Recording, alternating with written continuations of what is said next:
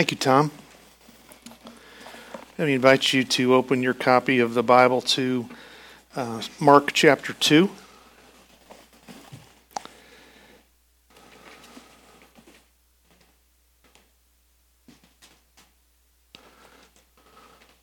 Great to see each one of you here with us today. Let me read our passage today. We'll be beginning with Mark 2:23 and reading all the way through chapter 3, verse 6. Hear the word of the Lord. One Sabbath he was going through the grain fields, and as they made their way, his disciples began to pluck heads of grain. And the Pharisees were saying to him, "Look, why are they doing what is not lawful on the Sabbath?" And he said to them, "Have you never read what David did when he was in need and was hungry, he and those who were with him? How he entered the house of God in the time of Abiathar the high priest and ate the bread of the presence, which is not lawful for any but the priest to eat, and also gave it to those who were with him? And he said to them, the Sabbath was made for man, not man for the Sabbath. So the Son of Man is Lord even of the Sabbath." Again he entered the synagogue, and a man was there with a withered hand. And they watched Jesus to see whether he would heal him on the Sabbath, so that they might accuse him. And he said to the man with the withered hand, "Come here." And he said to them, "Is it lawful on the Sabbath to do good or to do harm, to save life or to kill?" But they were silent. And he looked around at them with anger, grieved at their hardness of heart, and said to the man, "Stretch out your hand." He stretched it out, and his hand was restored. The Pharisees went out and immediately held counsel with the Herodians against him, how to destroy him. This is God's authoritative and inerrant word. May he bless what we've read, and let's again, as always, ask for his help as we look into this passage today. We do ask that you would quicken us with your Holy Spirit, that I would not be the one talking up here, but Heavenly Father, that we would hear the very words of Christ. Please set me aside so that we can hear your truth, and help me to be a clear mouthpiece for you to speak through. Lord, I pray that our hearts would be receptive. I pray that they would be soft and moldable as we sit under your word today. And Lord, I pray that you would grant us this posture of submission to your truth. Help us and strengthen us. Jesus, I pray this in your precious name. Amen. James Edwards observes that most world religions have sacred places of worship, and you might recognize this as Mecca, which Islam honors. Hindus treat the Ganges rivers as sacred. Shintoism, less familiar to you probably, reveres the whole island of Japan. And the Jewish faith, you're probably aware of this, they consider Jerusalem sacred, but in particular the temple located in Jerusalem, which is near that shiny gold dome. There is something even more sacred to Jewish people than the temple, however. The thing they honor even more than the temple is the Sabbath. There were two customs in the Jewish faith that set them apart from nations around them. One was the rite of circumcision, performed on baby boys who were 8 days old. And the other was observing the Sabbath, resting from all work on the seventh day of the week, or Saturday. It began on sunset Friday night, lasted till sunset on Saturday night. And keeping the Sabbath was a sign that God had marked out them in particular to be his people. And keeping that was a huge part of their identity, still is. And this kept them from being absorbed by the pagan culture around them. Well, the conflict we've seen brewing here in chapter 2 started all the way back at the beginning of the chapter, reaches the boiling point today. And the issue that brings their conflict to this dramatic climax is observing the Sabbath. The actions of Jesus and his disciples on the Sabbath stir up a huge controversy with the Pharisees. Why is it so volatile? What's involved in this controversy? Why is there so much conflict on the issue of observing the Sabbath?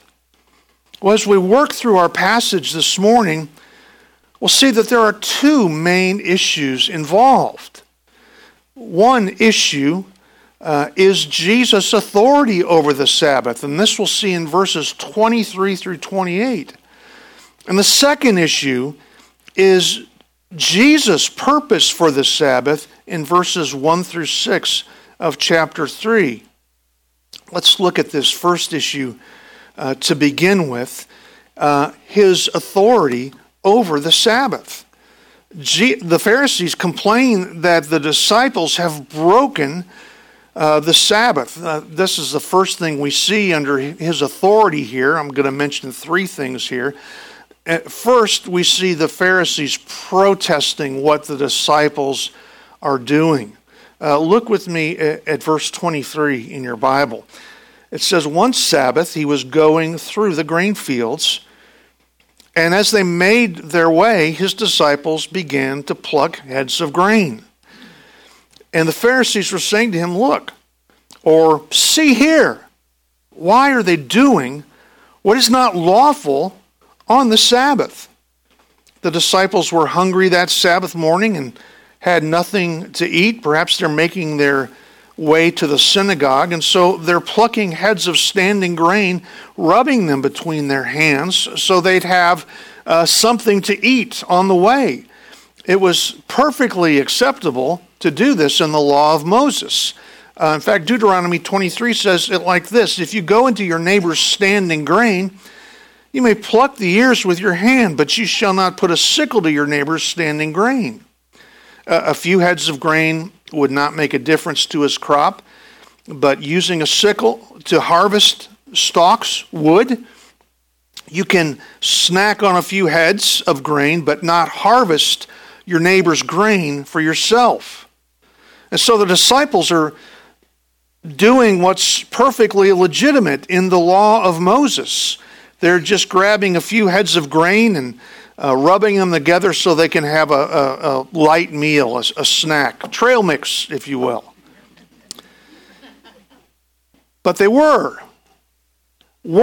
breaking the law of God, but they were breaking the tradition of the Pharisees. The main command associated with the Sabbath in God's Word had to do with resting from work. And to help people from accidentally working on the Sabbath, I don't know about you, I've never accidentally worked in my entire life.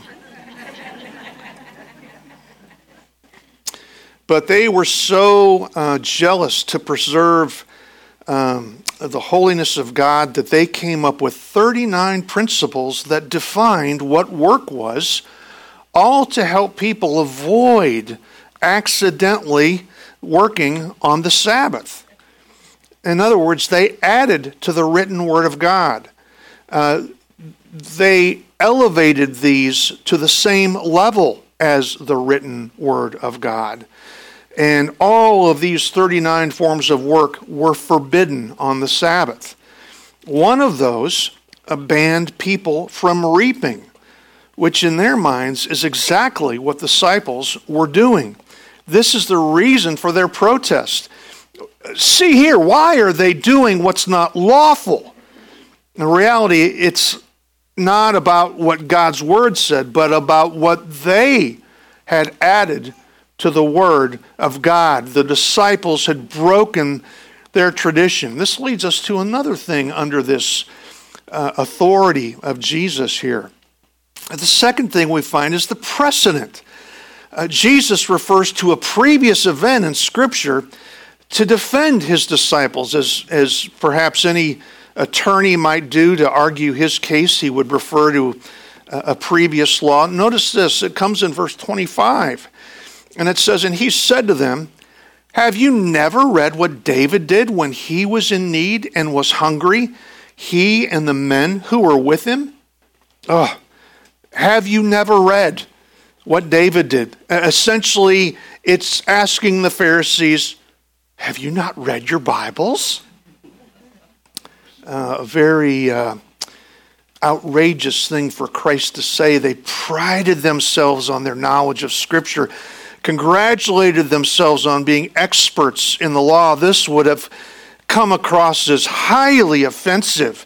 But Jesus goes on in verse 26, how he, David that is, how he entered the house of God in the time of Abiathar the high priest, and ate the bread of the presence, which is not lawful for anybody but the priest to eat, and also gave it to those who were with them. This is an event from 1 Samuel chapter 21, when David was on the run from King Saul. And David arrived at the tabernacle needing food for himself and his men. The priest had nothing there except the bread of the presence. That consisted of the bread stacked on this table, often called the table of showbread, table for the bread of presence. It was made of gold, and they would put 12 loaves on the bread on the table of presence every Sabbath. It would be renewed every Sabbath. And this was a clear command of Scripture. It's dedicated to the priests and the priests alone. For example, Leviticus says, "And it shall be for Aaron and his sons, and they shall eat it in a holy place, since it is for him a most holy portion out of the Lord's food offerings, a perpetual due." But the priest gave David some of this holy bread, and apparently violating this law. Now, why is Jesus referring to this event? This has nothing really to do with the Sabbath. Why does he point to this event from David's life in 1 Samuel? Well, the similarity between this event and his disciples' situation is that there's great need. His disciples were in need just as David and his men were in need. And David, as the anointed one of Israel, had authority to set aside this command because of his men's extreme need. David, after all, was the great hero of ancient Israel, the ideal king, the forerunner of the Messiah. His memory was practically enshrined in Israel's history. And if David, by his authority, could temporarily set aside this restriction from the law of God, then Christ is saying, surely I, with far greater authority, can set aside your man-made tradition. If he could do that with one part of God's law, surely I can do this with something that's not even recorded in Scripture. This is the precedent. And Christ goes on to drive this point home in the next thing that we see, and that is the principle. And by that I mean he declares himself to be the principal authority in this issue. He is the foremost one who can speak with utter authority. He, after all, is the true champion of Israel, not David. He is the principal, and we're about to see him take the Pharisees to school. He starts by telling them why he created the Sabbath. That's right, why he created the Sabbath. We see this in verse 27. And he said to them, The Sabbath was made for man, not man for the Sabbath. Recall that Christ is the agent of creation, the one who brought all things into existence. Colossians says all things were created through him and for him.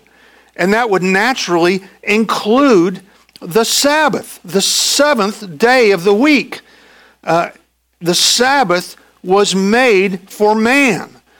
It was created as a benefit for man, for him to enjoy, for him to delight in, for him to rest from his work. As one person said, people are not made for Sabbath rules, but the Sabbath was instituted in order to bless humanity and enhance its well-being. But then he goes on to say in verse 28, look at it with me. So the Son of Man is Lord even of the Sabbath. This is the second time he's referred to himself as the Son of Man. It is not a reference to his humanity, that he is the perfect man. He's not, although he was human, had a human nature and a divine nature. That's not what he's drawing attention to. He's not identifying himself as the ideal human through this title. What he's identifying himself as is the person mentioned in Daniel chapter 7. And you're probably not familiar with that, so allow me to read this vision from Daniel, these two verses. And Daniel writes, I saw in the night visions, and behold, with the clouds of heaven there came one like a son of man.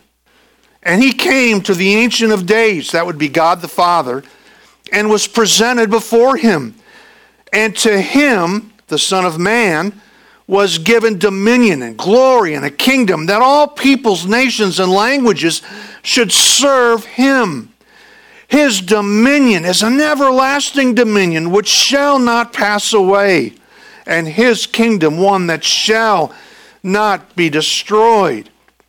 Son of Man doesn't emphasize his humanity. It describes Jesus as the one chosen by God the Father and given authority to rule heaven and earth for all eternity. Talk about name dropping. I'm the Son of Man. I'm the principal one, Jesus says. My authority as the Son of Man far exceeds the authority of David, Israel's revered king. I am the true champion and Messiah of Israel, the Lord and Master of the Sabbath. Now let's just stop and imagine how this came across to the Pharisees. He's already accused them of not reading their Bibles. Like, don't you guys know anything? And he says, I, the Son of Man, am Lord and Master of the Sabbath. Well, in their minds, they were lords and masters of the Sabbath.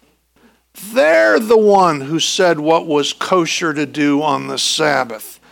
They're the ones that came up with 39 additional laws to prevent people from accidentally working.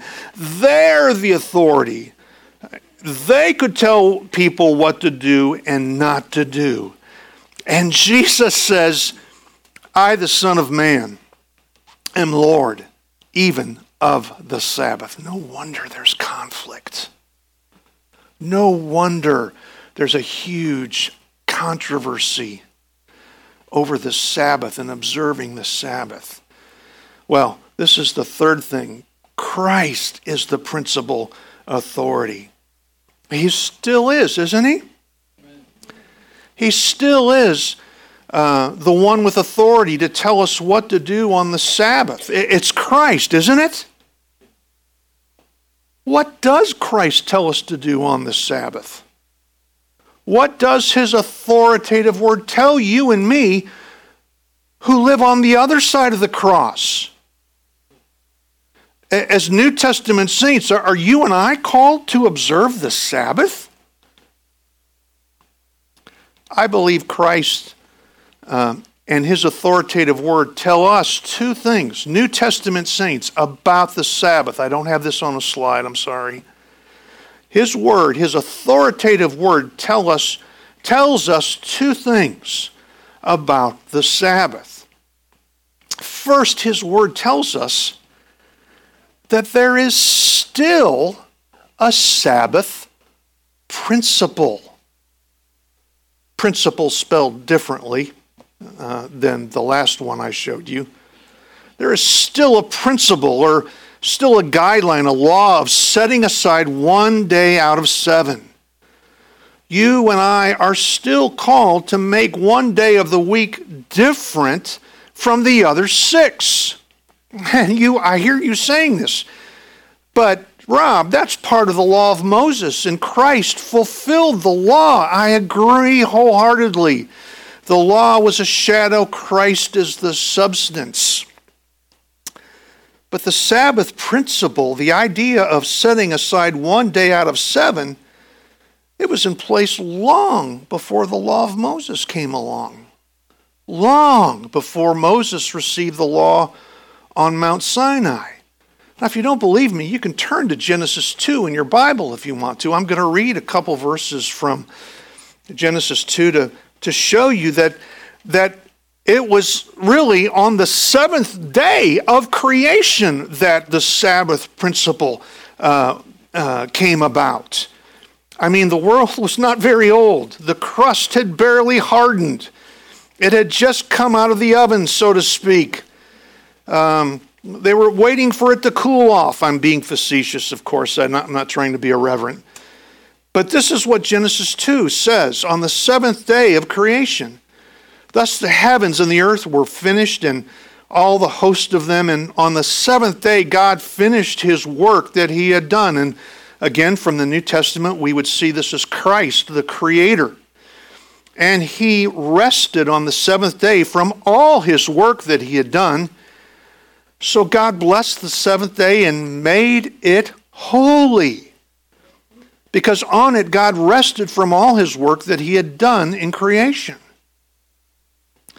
God took one day out of the 7 and made it holy. Made it different. Set it apart, which is what holy means. Make it unique. Make it distinctive. Much later, much later, you could say, the Lord gave the law to Moses and Israel, codifying or putting this principle into law in the 10 Commandments, part of the moral law of God.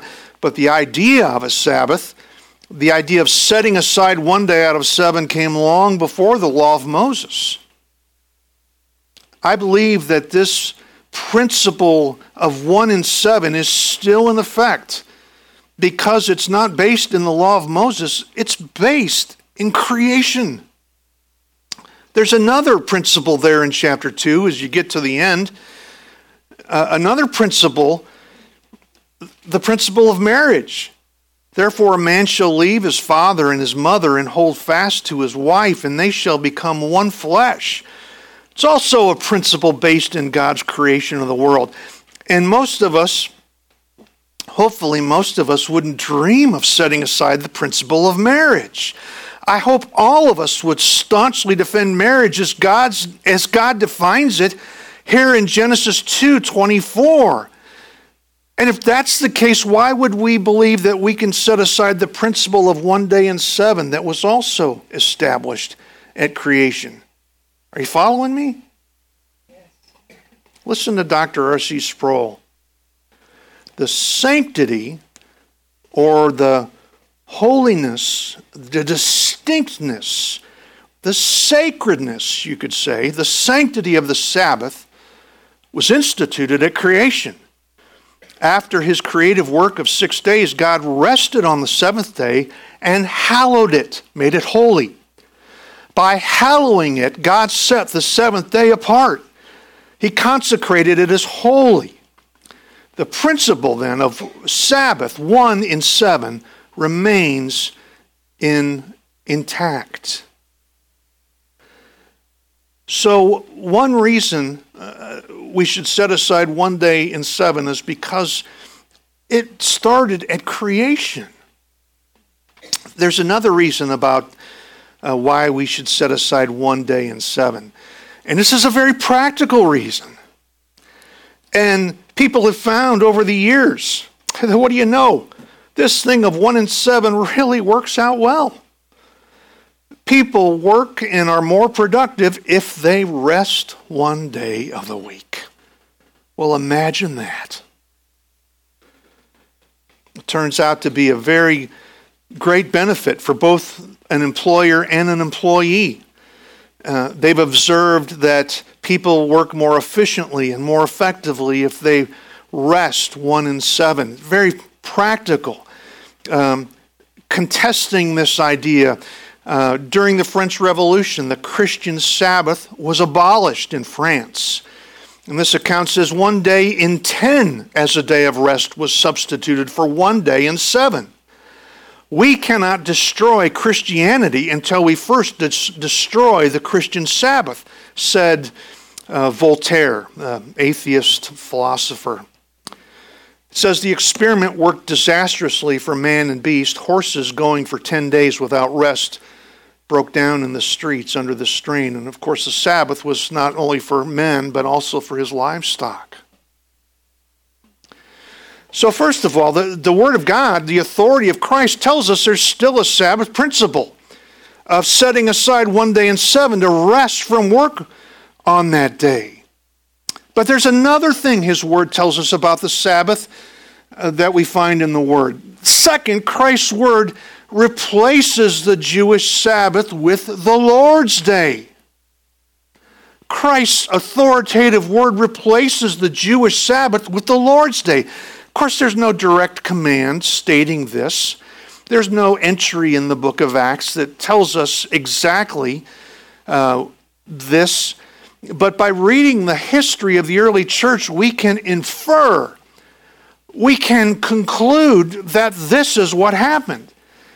Just as we see in Acts, the early church transition from apostles to elders, we also see it transition from the Jewish Sabbath to the Lord's Day. And what we observe in the early church is that they began to meet on the first day of the week instead of the seventh. And this was to mark the day that Christ rose from the dead. They began this transition on the day Jesus rose from the dead.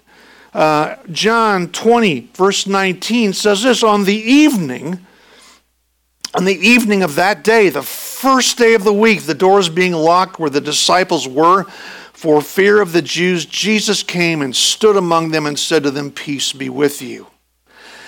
And from here on, we find other references to the church meeting on the first day of the week. Acts 20 mentions it. Acts 20, on the first day of the week, when we were gathered together to break bread, Paul talked with them, intending to depart on the next day, and he prolonged his speech until midnight.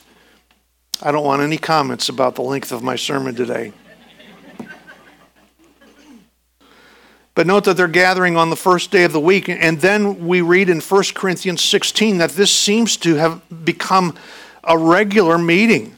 It says, on the first day of every week, each of you is to put something aside and store it up as he may prosper, so that there will be no collecting when I come. This is about the offering for the famine in Jerusalem. And by the time we get to the book of Revelation, I believe it's the last book written in the New Testament, the first day of the week has been come to called the Lord's Day. In Revelation chapter 1, the Apostle John says, I was in the Spirit on the Lord's Day, and I heard behind me a loud voice like a trumpet. So then, by reading the history of the early church, just the New Testament, we can infer or conclude safely, I believe, from the word that the Jewish Sabbath on Saturday has been replaced by the Lord's Day on Sunday, the first day of the week, to mark the resurrection of Christ from the dead. Well, so then, what does Jesus, the Lord of the Sabbath, the one with sole authority, the one with principal authority over the Sabbath instruct you and me to do in his authoritative word? He tells us to observe the Sabbath principle. He tells you to set one day aside in 7, making it distinct from the other 6 and to rest from your work on that day. Now, you don't have to believe me. You don't even have to believe God's word. You just keep going. Go ahead. Work 7 days a week. And I'll come see you in the hospital.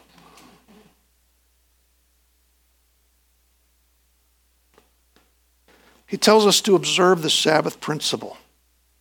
And second, he tells us that the Jewish Sabbath has been replaced by the Lord's Day to commemorate his resurrection. And we could add from other passages, to gather with fellow saints for worship and instruction, as Psalm 92 described to us in our scripture reading.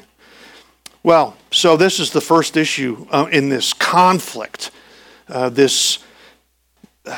inflammatory controversy that Jesus and his disciples set off. And we've seen 3 things in our passage: the protest from the Pharisees, and Jesus quotes a precedent from the life of David, and then finally declares himself as the principal authority on the Sabbath, as the Son of Man.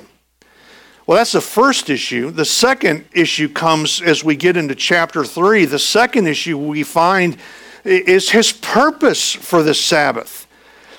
He exercises his authority over the Sabbath by doing what he intended the Sabbath to be for: to do good, to heal. And he heals a man with a deformed hand. I'm going to mention 3 things in this issue as well. First, we encounter the deformed hand. This gentleman with a deformed hand. In chapter 3, verse 1, it says, "And he, Jesus, entered the synagogue, and a man was there with a withered hand. And they watched Jesus to see whether he would heal him on the Sabbath, so that they might accuse him." First of all, for all we know, this event in chapter 3 could follow on the heels of the end of chapter 2. It's unfortunately separated by the chapter break, but this might follow immediately. It might be the same Pharisees he was talking to at the end of chapter 2. And Jesus and his men have made their way now to the synagogue in Capernaum, most likely, and there they encounter the same Pharisees who are there this time, having put Jesus under surveillance, so they might accuse him, catch him, violating the Sabbath. Christ encounters a man with a withered hand.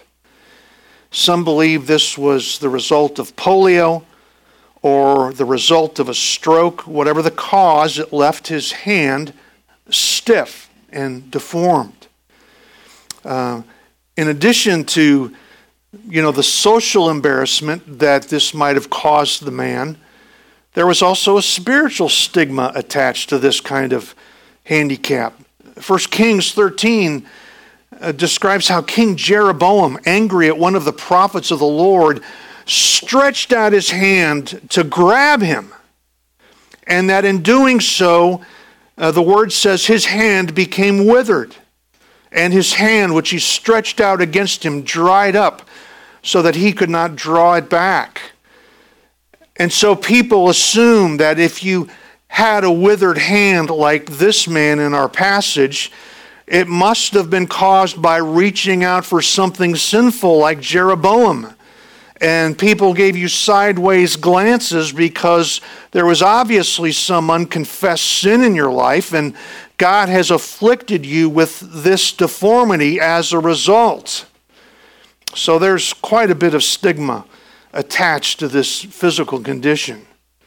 And we encounter first the deformed hand. The second thing we see here in this purpose is, again, we see the authoritative Lord. Look at verse 3. It says, "And he said to the man with the withered hand, 'Come here.' And he said to them," the Pharisees, "Is it lawful on the Sabbath to do good or to harm, to save life or to kill. In other words, is it lawful on the Sabbath for me to do good to this man, to save his life, or to do harm or to kill, which is what you're planning to do to me? There's a lot of irony here. Which is more acceptable to do on the Sabbath? And Scripture, of course, would tell us that doing good on the Sabbath, saving life, is not only good, it was right and must be done. But this man, they would have claimed, could not be healed on the Sabbath. Applying first aid to a person was okay and was not considered work. But doing anything to cure someone of their condition would have to wait until the next day. I know it's crazy. So this wasn't a life-threatening condition. Jesus would have to come back tomorrow if he wants to cure this man. It's a ridiculous thing. He would have to wait until sundown to heal him.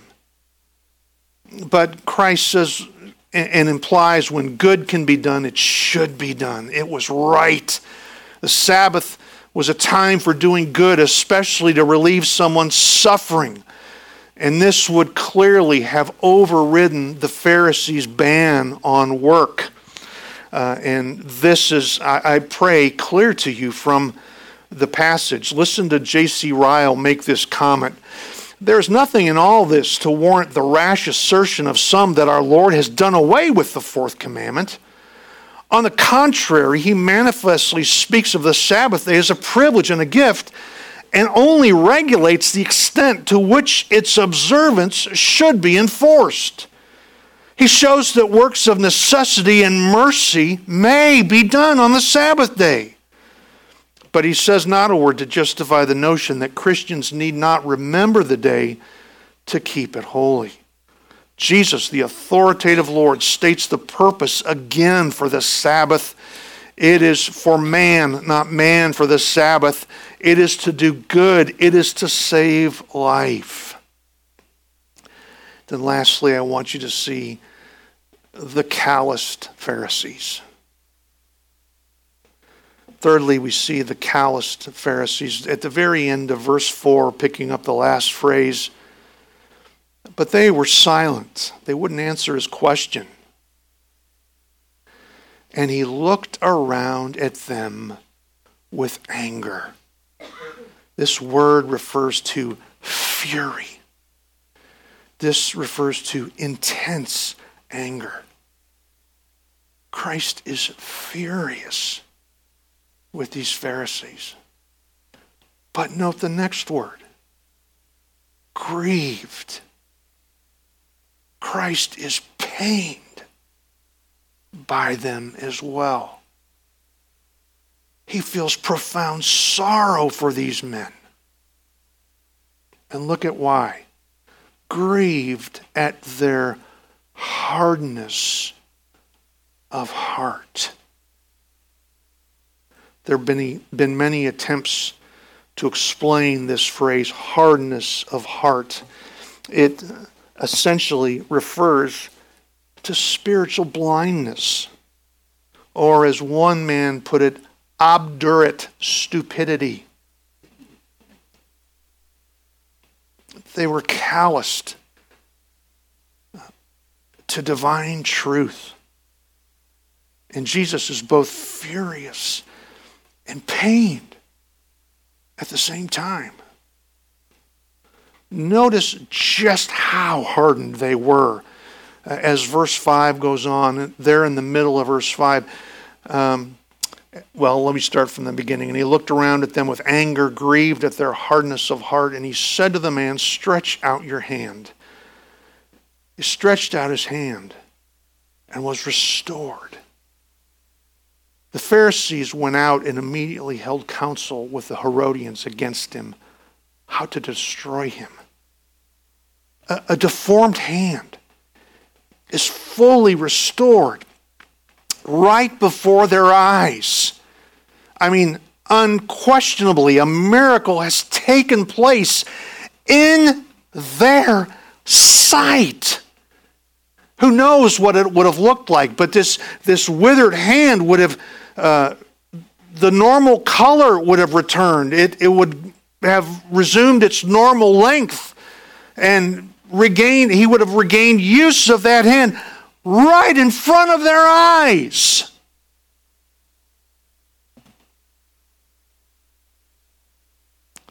How do they respond? He's got to go. He's got to go.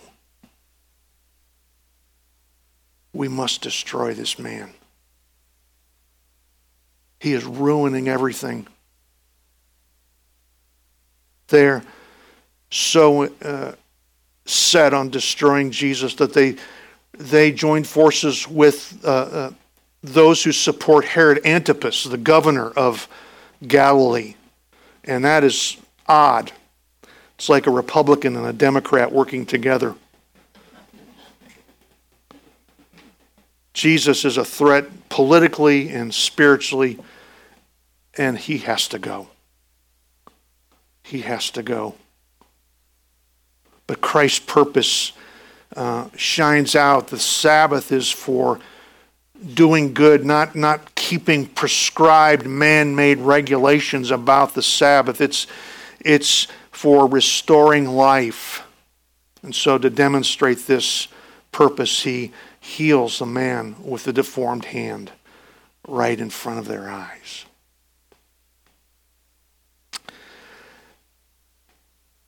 So this is the conflict that has been brewing, and here it reaches its boiling point. It is so hot that the Pharisees want to kill him. And the issue that finally brings this growing conflict between them to a climax is observing the Sabbath. After all, the Pharisees, quote unquote, wrote the book on observing the Sabbath. There are two issues involved here. Two issues that led to this controversy. And one was Jesus' authority over the Sabbath. I'm the Lord of the Sabbath. I'm the Son of Man. And I say authoritatively what takes place on the Sabbath, not you. And then Jesus' purpose for the Sabbath. The Sabbath was made. I created the Sabbath for man, not man for the Sabbath, to do good and to save life. So there is an application, I think, that is inescapable in this. And a couple things go through my mind. One is you might be here today and simply saying, what? What? What is this about? And it might be completely foreign to you. And the chance could be that you don't have a relationship with Christ. You've never put your faith in his atoning death on the cross. And friend, if you're confused by all this, I would just simply urge you to consider whether you've ever come to know Christ as your Savior and Lord. And perhaps that's where to begin today. I know a lot of you have made that decision, and I encourage you to consider what the Word teaches us about the Sabbath. Forgive me if I'm beating a dead horse. One, you are called to observe 1 and 7 as a distinct day of the week. Genesis 2, read it for yourself. I think it's fairly clear. It became part of the law of Moses, but that's not where it started. It started in creation. And second is that the Sabbath has now morphed in the New Testament era into the Lord's Day. So, how do you use the Lord's Day? How do you employ the Lord's Day in your family? And so, Dad, let me speak to you, since you're the one, hopefully in authority in your house, the spiritual leader in your home.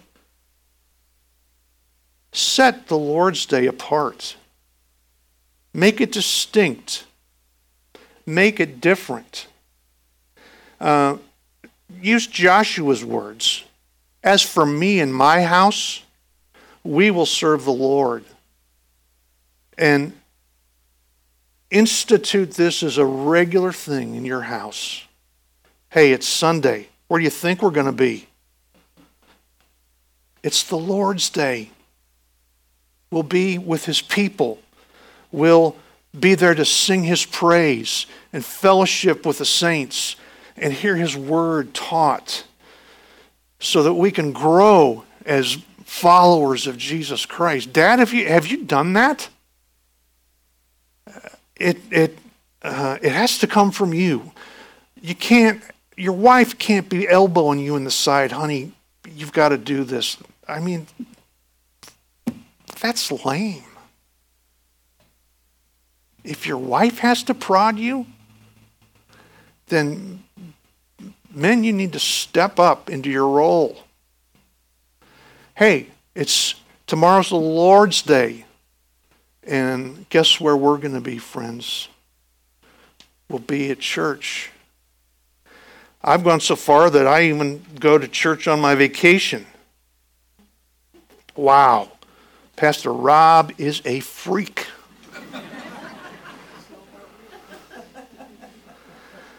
I go to the Nine Marks website and I search for a church near me, and man, there's this one in Nashville we've gone to a couple times as we've passed through there, and boy, it's delightful. Good sermons from the Word, expository preaching. It's just great, and we all go. Dad, set aside the Lord's Day and make it a thing in your house. And it has to be something pretty dramatic for us to skip the Lord's Day. I know there are those occasions that come along. Our first responders, for example, have to work every third Lord's Day. And, again, I'm not trying to institute a law here that says what you have to do on the Lord's Day. But it seems clear from Scripture that gathering with His saints to worship Him is a pretty clear thing that you and I are called to do. And so, Dad, I encourage you to make that happen. To set it aside and make it a different day than all the others. And, I know you have to shoot off a couple work emails, but just a couple, right? And oh man, who wants to work on Sunday? Well, here I am working on Sunday. Normally, though, you don't want to work on Sunday. You don't want to go into the office and have to do stuff. There might be an emergency where that's required of necessity, but that's not normal, is it? So guys, I urge you for your own health to begin with, and for the spiritual health of your family, in particular, your children. Your children need to hear the gospel. They need to grow in grace. They need to be instructed on a regular basis from the Word. That's why we have a discipleship class aimed at their level at 9 a.m. on Sunday mornings, is so that you can come alongside these godly men and women who teach these classes, who want to help you disciple your children and raise them in the nurture and instruction of the Lord. I urge you to view it as a delight, a privilege, as we read earlier in Psalm 92, these wonderful words that they were looking forward to.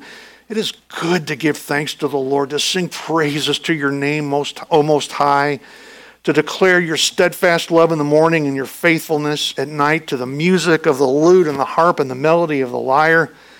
For you, O Lord, have made me glad by your work at the works of your hands. I sing for joy.